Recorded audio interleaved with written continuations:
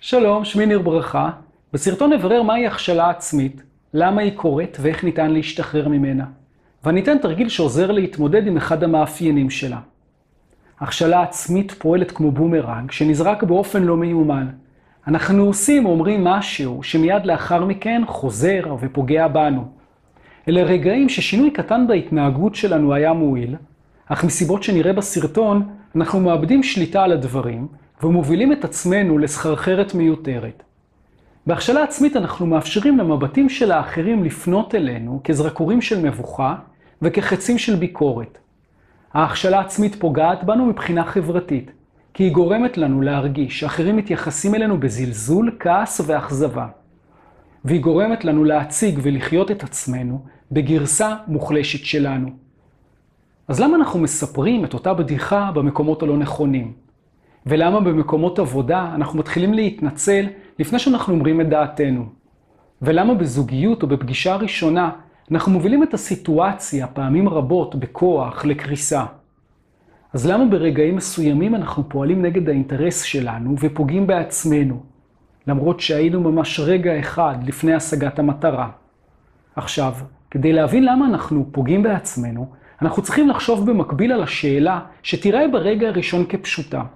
אך האפקט שלה ילך ויתבהר לאורך הסרטון. והשאלה היא, למה מי שאינו יודע להטביע כדורסל לסל, נכשל כל פעם מחדש להטביע את הכדורסל לסל? ואנחנו גם נצטרך להזכיר לעצמנו שפעולות חברתיות מתרחשות בחברה. הן תמיד מתרחשות ביחס אל מישהו אחר שצופה בנו ומגיב אלינו. אז איך שאלה כל כך פשוטה ואמירה כל כך ברורה, שפעולות חברתיות מתרחשות בחברה, יכולות להסביר לנו את הסיבות שבגללן אנחנו מכשילים את עצמנו, ומונעים מאיתנו לממש את החיים באופן מלא ועשיר יותר. מתחילים. לכל משחק, כמו לדוגמה משחק כדורסל, יש חוקים המגדירים את גבולות המקום שבו מתרחש המשחק, שמגדירים את היחסים בין השחקנים ואת התכלית של המשחק. כלומר, במשחק אנחנו צריכים לפעול בהתאם לכללי המשחק. כך גם בסיטואציה חברתית, אנחנו תמיד מוגבלים למקום של המפגש. אנחנו מוגבלים על ידי היחסים החברתיים בין הנפגשים, שקובעים מה מותר ומה אסור להגיד או לעשות. ולכל מפגש יש תכלית מסוימת. זה יכול להיות מפגש לצורכי עבודה, פנאי, לימודים ועוד. 3 ההגבלות, הגבולות של המפגש, היחסים בין הנפגשים ומטרת המפגש, מגדירים לכל אחד מהנפגשים את הציפייה מהם ואת האופן שלפיו הם יכולים וצריכים להתנהג. כלומר, כל אחד צריך להתנהג בהתאם לסיטואציה שמתרחשת. עכשיו, התכלית של משחק, כמו משחק כדורסל, מגדירה את המיקום של כל אחד מהשחקנים לפי היכולת המשחקית שלו.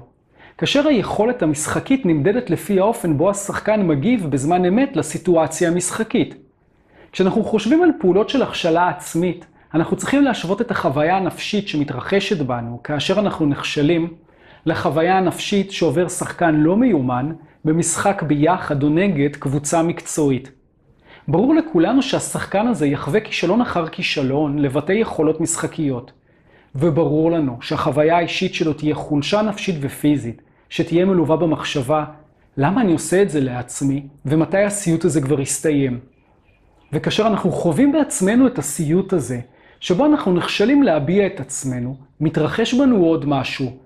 נולדת בנו תחושה של סלידה מהמשחק עצמו ומהשותפים אליו. כלומר, הפגיעה החברתית פוגעת גם ביחס שלנו אל האחרים, וגם לעצם הרצון שלנו להיות שותפים למשחק. מהדוגמה אנחנו רואים שברמה האישית, כישלון בביטוי יכולת מוביל לתסכול, והתסכול מעלה בנו תחושות של סלידה מהאירוע החברתי המסוים. אבל מנקודת המבט של הקהל שמשקיף עלינו מבחוץ, כמו למשל קהל צופים במשחק כדורסל, הקהל רואה שיש אי התאמה בין היכולות שלנו לבין מה שנדרש מאיתנו להביע במשחק. וכאשר אנחנו מסתכלים כך על הסיבות שמובילות להכשלה עצמית, אנחנו מתחילים להבין מדוע הן נוצרות ואיך ניתן להתמודד איתה. כל מתאמן יודע שכדי לפתח יכולות פיזיות, האימון חייב להיות שיטתי ולאורך זמן, והוא תמיד חייב להיות מותאם לרמה שבה נמצאים.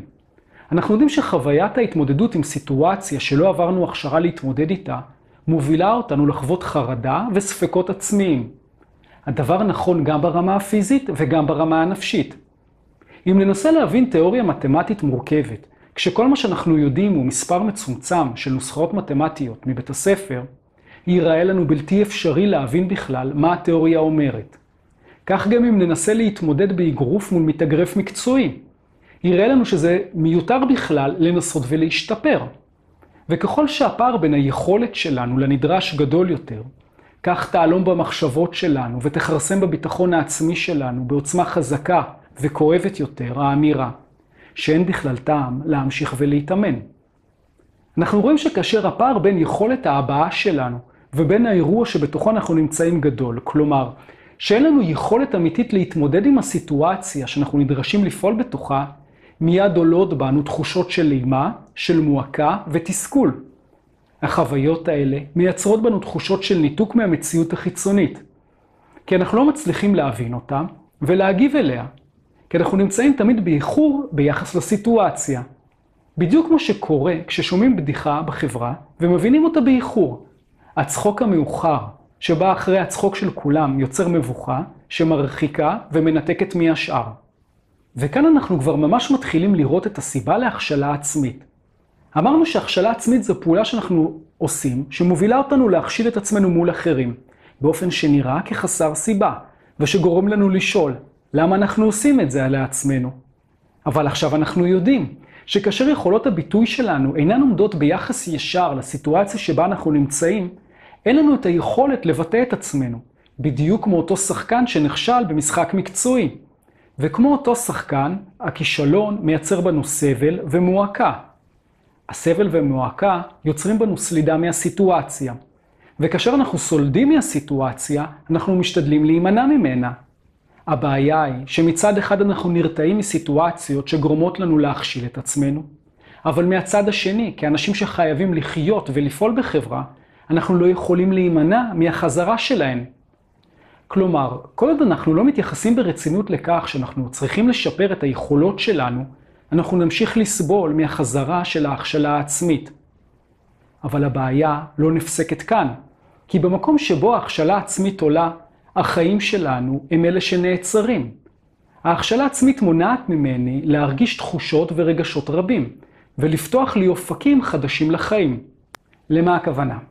אם היכולת האישית שלי אינה מאפשרת לי לבסס יחסים זוגיים, נמנעת ממני היכולת לחוש רגשות ותחושות של אינטימיות. אם היכולת האישית שלי מובילה אותי להתנצל מול כולם, כל פעם שאני מדבר, אני מונע מהאחרים לתפוס אותי כבעל אמירה רצינית. כאשר אני נכשל להביע את עצמי, אני מונע מעצמי לחוש את התחושה של ההצלחה להביע את עצמי, ואת מגוון האפשרויות החברתיות והאישיות שביטוי עצמי נכון היה פותח לי.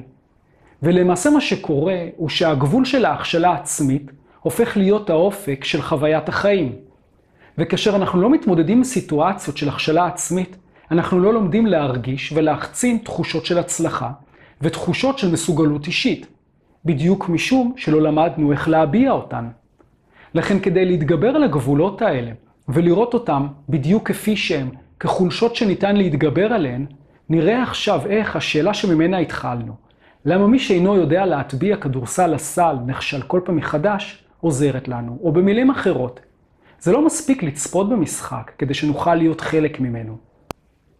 אז לתשובה, הכשלה עצמית נולדת בנו בעקבות אירוע בעבר שנכשלנו בו להביע את עצמנו, וחווינו את החרדה והמועקה שיצרו בנו את הפחד להתמודד עם הסיטואציה.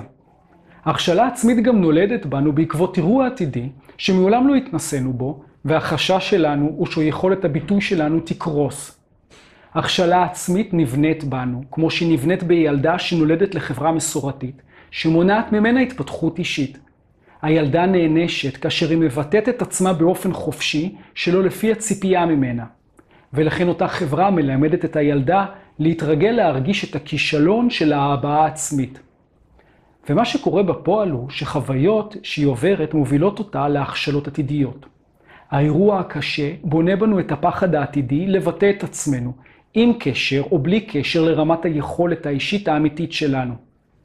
אבל למה האירועים החברתיים השליליים שעברנו מונעים מאיתנו לפתח את יכולות ההבעה שלנו?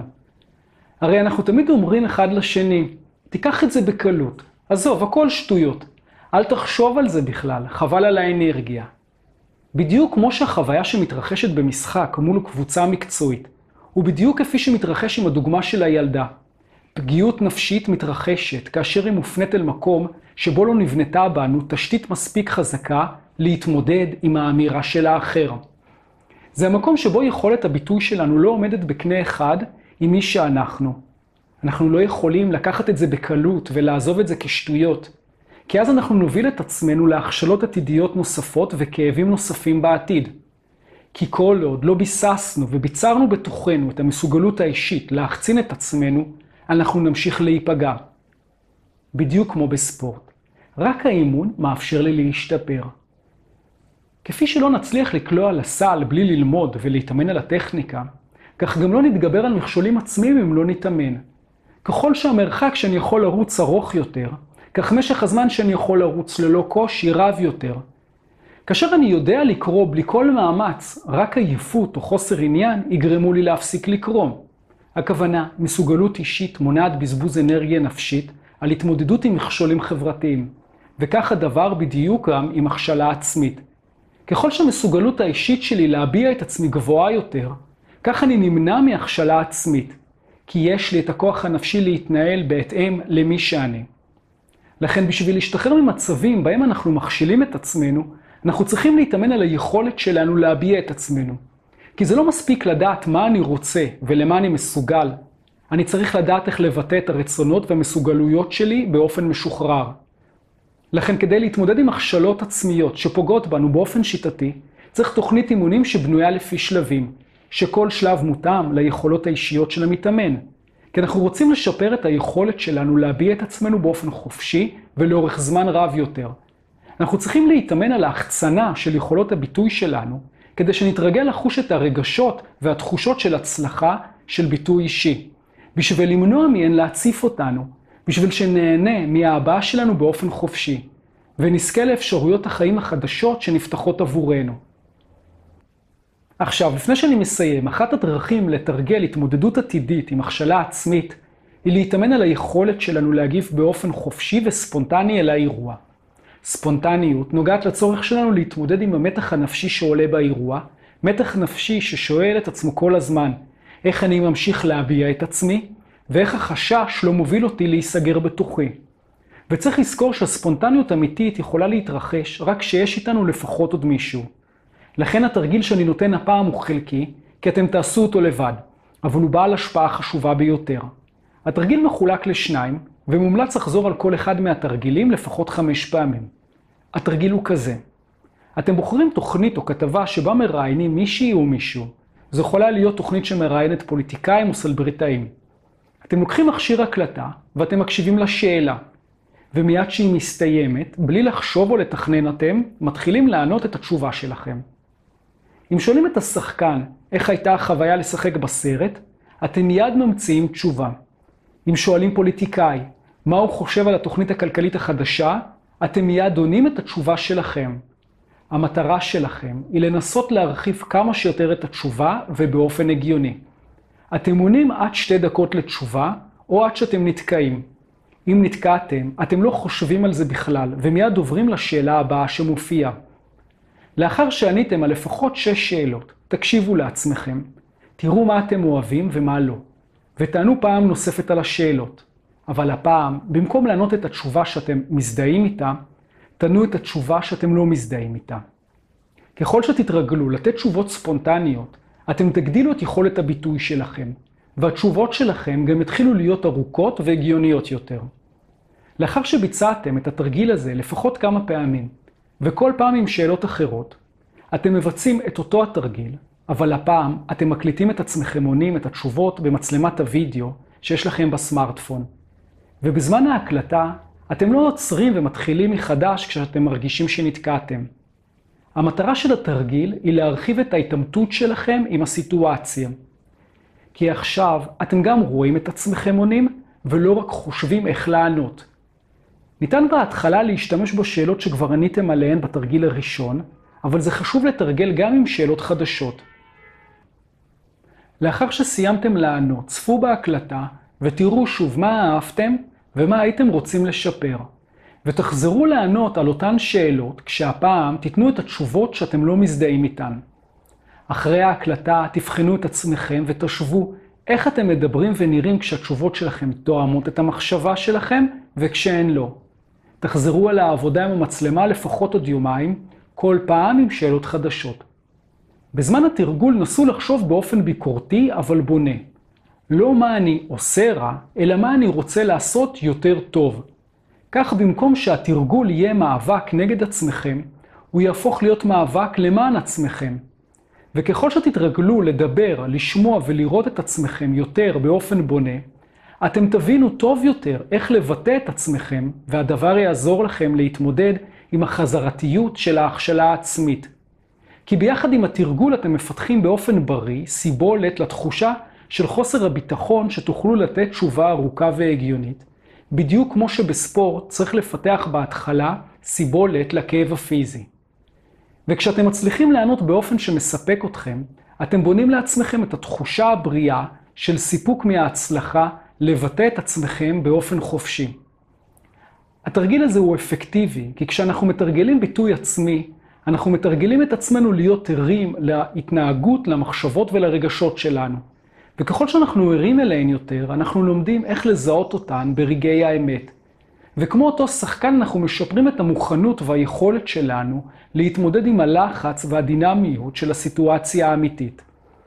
אז עד כאן להפעם, תודה שצפיתם, ואני מזמין אתכם להירשם לערוץ שלי ביוטיוב כדי שנוכל לשוב ולהיפגש.